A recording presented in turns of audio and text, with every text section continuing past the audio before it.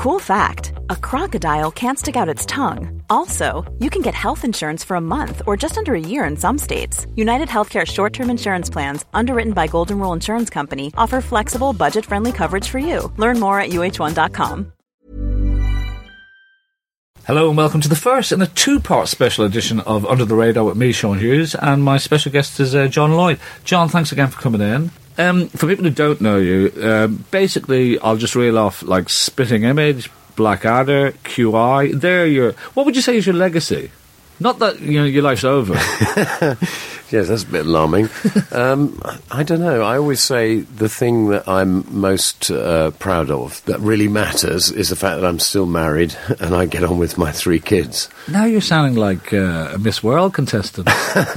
Well, no, it's what I think. It's a much harder... No, you're right. It's a harder job being a dad than being a television producer, and a television producer is quite hard. So have you all had just the one wife? Yes. Round of applause for that. That's my fantastic. trophy wife. Because did you watch the Arena did the Spitting Image documentary? Did you watch it? Yeah, brilliant. Did you think so? Film. I really did. Yeah. See, I thought, because I was really looking forward to it, and I know how important Spitting Image was, but it was kind of quite depressing. Well, it was 3 old gits, going on the train to meet each other. Yeah. But it had a poignancy about it, I think. And the thing is, when you see us all young, I was so shocked, Sean. When I saw myself at age 32, I thought, if I'd known I was that good looking, I'd have slept with more people. Well, yeah, that's... Because it's like, and then you see this, pouchy old guy in the train. No, stop it. You've actually aged very well. But that's the thing, it was very kind of morose documentary. It wasn't necessarily just the 3 old men, but I don't think they...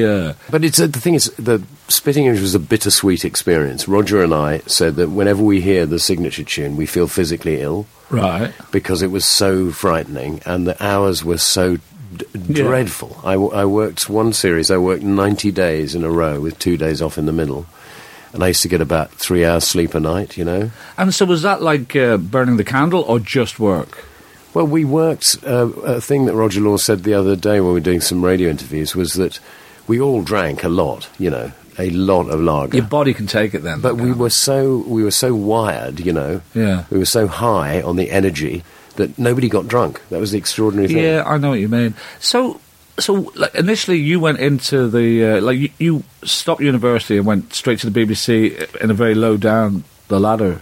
Well, actually, not really. In the sense, I was the lowest as a writer, Yeah, earning always still seen as £4 a week. So what were you writing on then? Well, I tried a bit everything, sort of Kenneth Williams, or sort of hung around weekending, try and get one-liners on Weekend, which is a topical late-night show. So you wrote for Kenneth Williams? I did. I think I did get one line, and the 2 Ronnies, I wouldn't go on about that. We've talked about some great stuff already. My dad used to love the 2 Ronnies, so, when you talk about hearing the theme tune to Spitting Image, when I hear the 2 Ronnies, I felt like I was imprisoned, because as a kid you have to watch what your parents... I could have went into another room, but I wasn't inclined, so I'd just be there spitefully watching the 2 Ronnies. And it's my problem, not the 2 Ronnies. They were very good, but I have...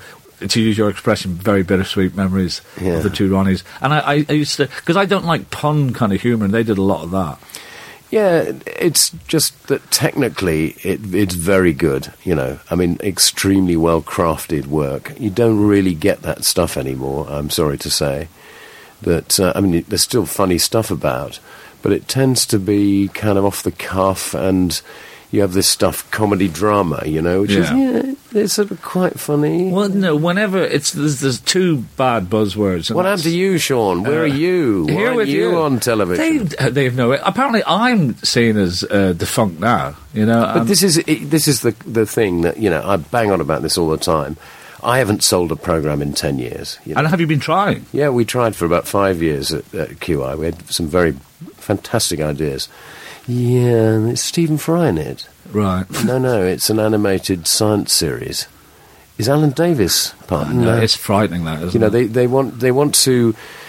The idea is that because commissioners are always looking at what's gone before. It's really blinded, isn't it? Yeah. And so people like you and I it's either we want to do something totally different. Well, how would we know whether you could do that? Or you want to do something very similar, and they go, well, it's sort of been done, QI, see. This isn't like, this isn't Sour Grapes, but I think if you or I came up for an idea and gave it to the BBC, they'd probably reject it, but if two 20-year-olds came up with the exact same idea, they might well go for it.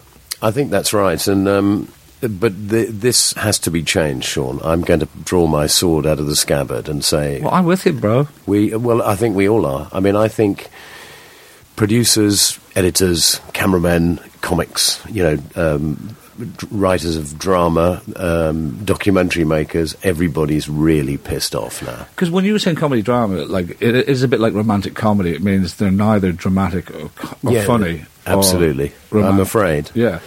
It's kind of buzzwords for blandness, really. Yeah, and the thing that's missing in telly today is joy, where you go, whoa! And that's what Spitting Image had. Even though it was very naughty and sometimes very rude, afterwards you felt it's okay to be alive, But how did it come about then? Because so you were there as a writer, and then all of a sudden, like, it was for ITV, so you jumped ship.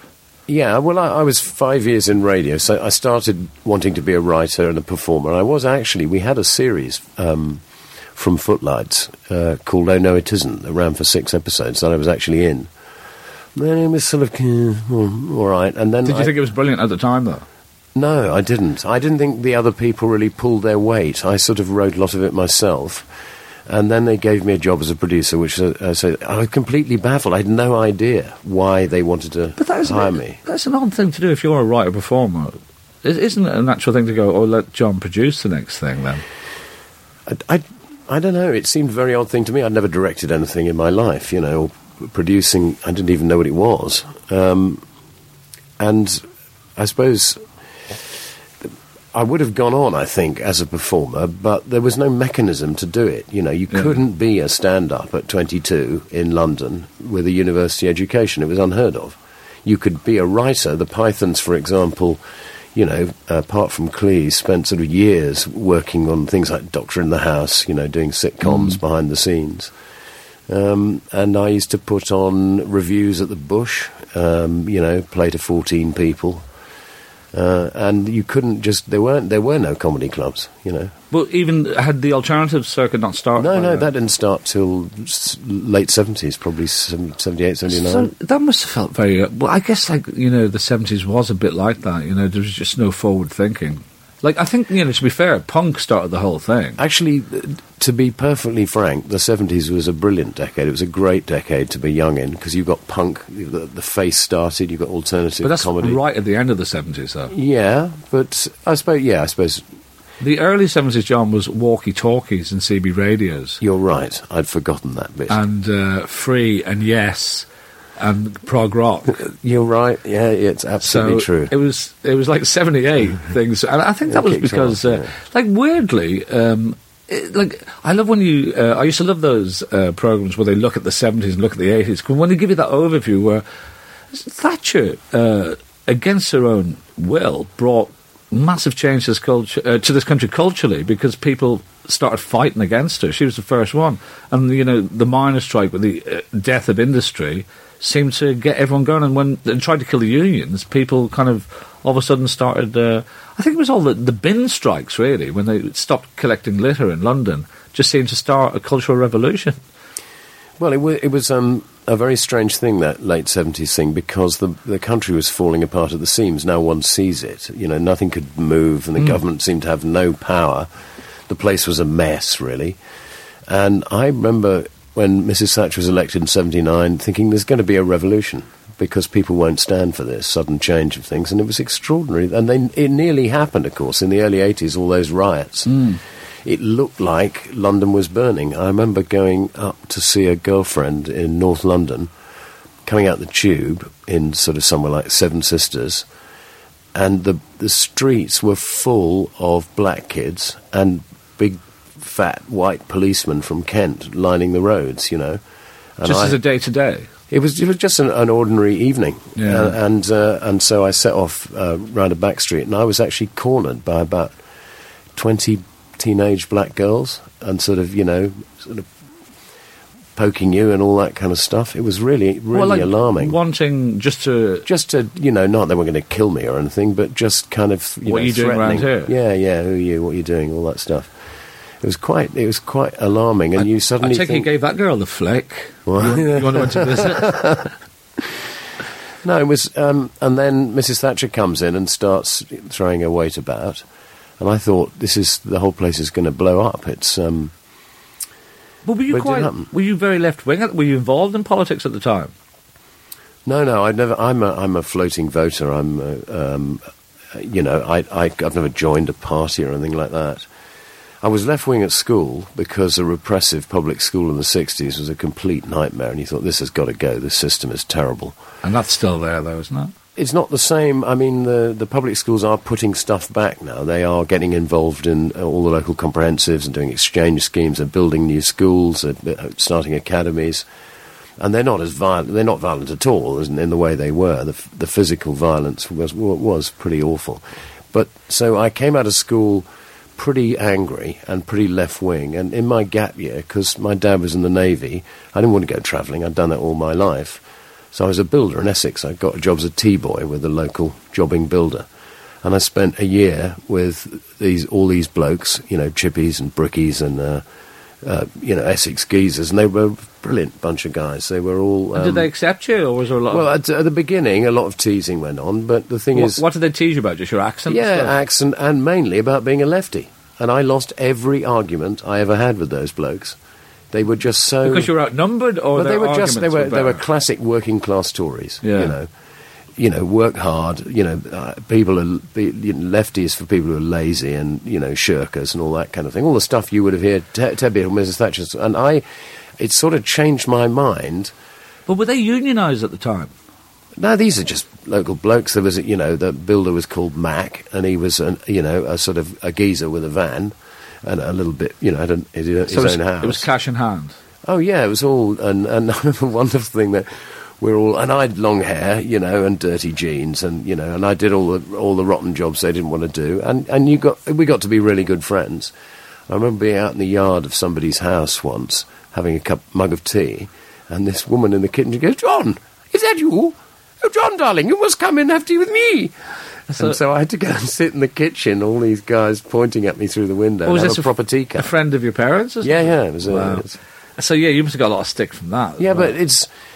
I tell you what, Sean, this is probably a very odd thing to say, but I've been thinking about this recently, is that I'm unusual in my kind of class and background, in that I'm not frightened of working-class blokes, because I was one.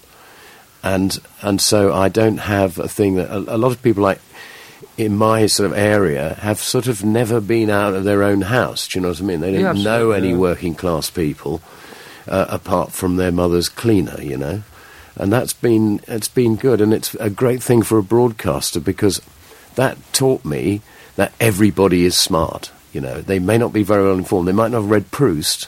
But these blokes were really intelligent. Well, not all of them, but I take your point exactly. No, but the generality is class and intelligence have nothing to do with each other. Absolutely.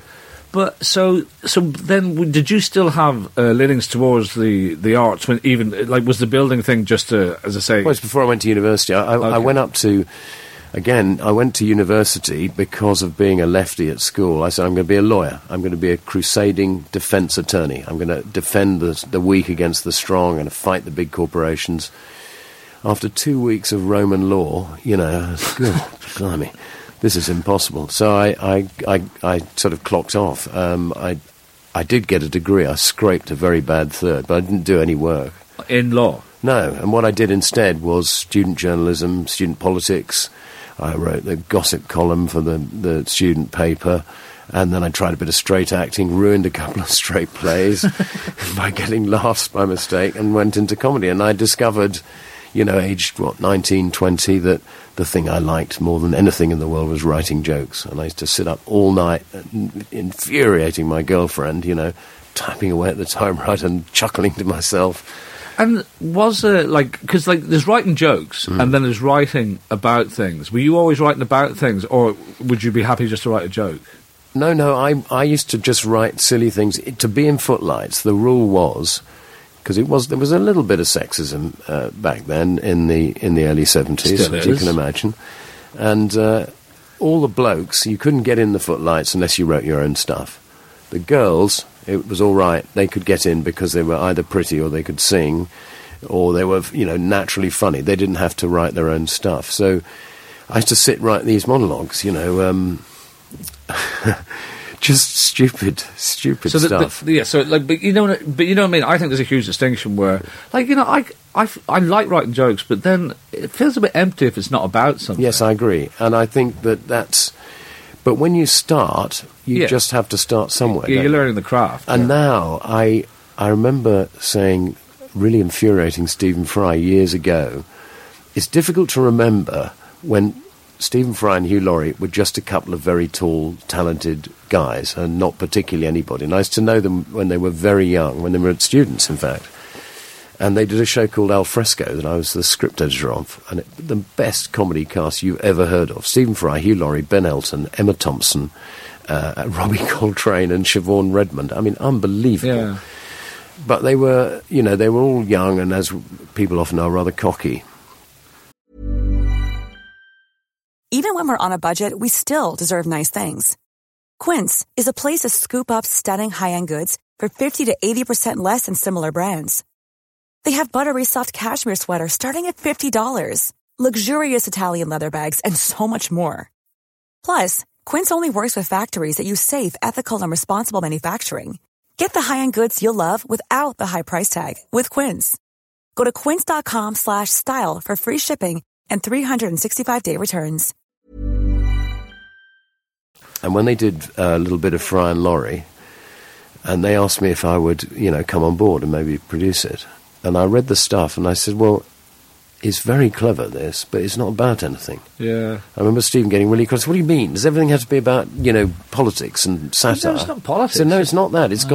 It's something you do very well, Sean, it's about the human condition. Yeah. There's I come across this brilliant thing the other day. William Faulkner, in his Nobel Prize for Literature acceptance speech, said, the only thing worth writing about is the human heart in conflict with itself. Isn't That's that beautiful, fabulous? yeah. See, because I'll simplify that at all. I think comedy is all about connections, Yeah. and that's why I love doing shows, regardless of the numbers I get in, because I don't even necessarily like the people who are in the audience. We've very little in common, but if I can bring us all together for that 2 hours, I've done my job then. Well, I'm so with you on that. I think comedy is one of the most important things there is. It's one of the things that defines us as human beings, along with curiosity and... My last show was in Henley, and as you can imagine, they're not my audience. A working-class Dublin kid coming up and telling them what's what. And it was a beautiful gig. And, initially there was a little bit of me going, yeah, fuck you, and you're kind of, you don't care about society. And then I said, look, fair play to you. If this is how you want to live your life, fair enough. But it was really weird. A woman came up to me afterwards and just went, it was like a lecture with jokes. Yeah. Which it wasn't that much of a compliment, but I kind of knew what she meant, because she was expecting... a fellow walked into a pub, I assume, that type of humour. And I guarantee you, at the interval, there would have been at least a couple of couples going, well, he's no Michael McIntyre. Yeah. Which, you just... Look, this is the thing about comedy. It's a uniter, isn't it? It's the thing is that you get that human connection. And we're going quite deep stuff here, but it's a bit like those builders. There's a surface that people have, their accent, the things they wear, the kind of car they drive, the house they live in, where they go to eat. And underneath, there's the real person, the person who is fearful, who loves their children, who is angry, who really cares about some things, who is kind. Yeah. And that's what comedy can reach, and it's the most wonderful thing. I think particularly so many stand-up comics now are, they're no oil paintings, are they? I mean, some of them look pretty odd. Well, actually, I think it's gone the other way around, though. I think. Oh, do you think? It's got Michael much McIntyre syndrome? No, but it's got much more showbiz. Like I think the initial 80s burst, we were all quite ugly. And then, there's pretty boys doing comedy now, which was unheard of. Yeah, that's true. In that sense. But it's, there's a couple of things and Stephen Fry, right? I know he's really talented. Obviously, you're very close to him as well. But it's more about the way our society goes, oh, Stephen Fry is the most intelligent man in the world. And it's going back to what we were saying there, is he's not. He's someone who can facilitate lots and lots of facts. I don't think that means intelligence. Well, Stephen would oddly say the same thing. Perhaps he's being disingenuous, but Stephen says, look, I'm not that much more intelligent than anybody else, but what I am special about is I've got a brilliant memory. Yeah. And he can marshal his information, not just the stuff that we give him, but the cement that he brings to QI, for example. Wherever Stephen is in the world, and here's a thing about connections between surprising people, we did a Heineken export commercial in Rome years ago. And Stephen, I remember having lunch with the Italian crew. Stephen is talking in sort of bits of English and bits of Italian to Italian soundmen and lighting guys about A, Italian football, B, the films of Fellini, and, you know, he's got it all. And these guys are just entranced. They just completely fell in love with him. And he has got that thing also that he has no side. Stephen will talk to Prince Charles or, you know, a waiter in exactly the same way and give them his full attention. That's a very intriguing thing. But just going back to the intelligence point. But I'm talking more about society, like, and the education system over here. And you hit it on the nail there, where you said it's about memory rather than intelligence. That's right. And the education system is a complete disaster. And that's the other thing that if I had the time, I would try to change, because people think and learn in different ways. You know, my son is heavily dyslexic, but extraordinarily creative. He thinks with his ears and with his visual sense, you know. So you give him a piece of machine, even when he was tiny, he couldn't spell, but you give him a machine, and you take it to bits and put it back together again without an instruction book, you know. Well, I'm dyslexic and slightly autistic, and that's why I do comedy, because I can see things differently, and so I come from a skew-whiff scenario. But you know what, like, when you're talking about changing the education system, there's this thing I talk about on stage now, and, like, I don't know, I think Michael Gove has possibly watched Chitty Chitty Bang Bang one too many times, and he wants to be the child catcher, because he seems to be on a mission. Like, obviously, this is for him to get much more publicity, to hopefully have a go at being, you know, the leader. I assume that's... Well, I think, you know, he's been quoted... perhaps misquoted about saying that Blackadder shouldn't be taught in schools, yes. You know. See, but this is my theory, right? I think from the age of 14, and this goes back to the memory thing as well, because, you know, when you have books thrust upon you, when you have anything thrust upon you, there's no love there. And I would say for O-levels and A-levels, you say to kids, you pick 4 books and we will test you on them. Pick 4 books that you love, rather than being forced to read various things. Well, I'd like to appoint you the headmaster of the QI school, Sean, because that's exactly what we think. Plato used to say, early education should be a form of play. That way you will be better able to discover the child's natural bent. Yeah. So in a QI school, what you do is, until maybe as old as 8, you just... muck about. Yeah. You play games, you put on shows, you start a band, you do modelling, whatever anyone likes. Just, you know, fun, really. And you watch the kids and you say, that girl there is a mathematician. She's really good at that. And that boy there, he's going to be a painter. And then you only examine the children competitively on the subjects they already love. Yeah, absolutely. And everything else comes in stories. Yeah, absolutely. But we're at that stage now where you became a TV producer. So then how did the Spitting Image thing happen? Well, I came out of radio, and we all worked very, very hard. I produced 500 programmes in 5 years, so I really went at it. I was driven. I had no idea why. I still don't know why I worked so hard. And we had brilliant writers. To work is to live, isn't it? Well, it's also, you know, my hobby became my work, and it was great fun. And I was, you know, young and lots of energy. And so I got to know a lot of writers. We all got very good together. We had lots of people who were brilliant at voices. And when I went to telly, I thought, well, I want to do some political humour. And we've got all the voices, and we got the words, but we don't have anyone who looks like the people. We should do puppets. That was the idea. Was that your idea? Yeah, in Not 9 O'Clock News, me and Sean Hardy, the co-producer. And so I went to... we knew of Fluck and Law's amazing work for the covers of magazines in plasticine. So I went to see Roger and I said, will you make some puppets for us? And he said, how much money you got? I said, 200 quid. And he said, well, go away.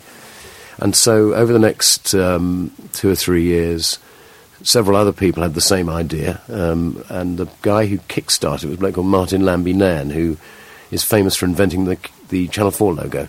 You know, that film revolves. That was his idea.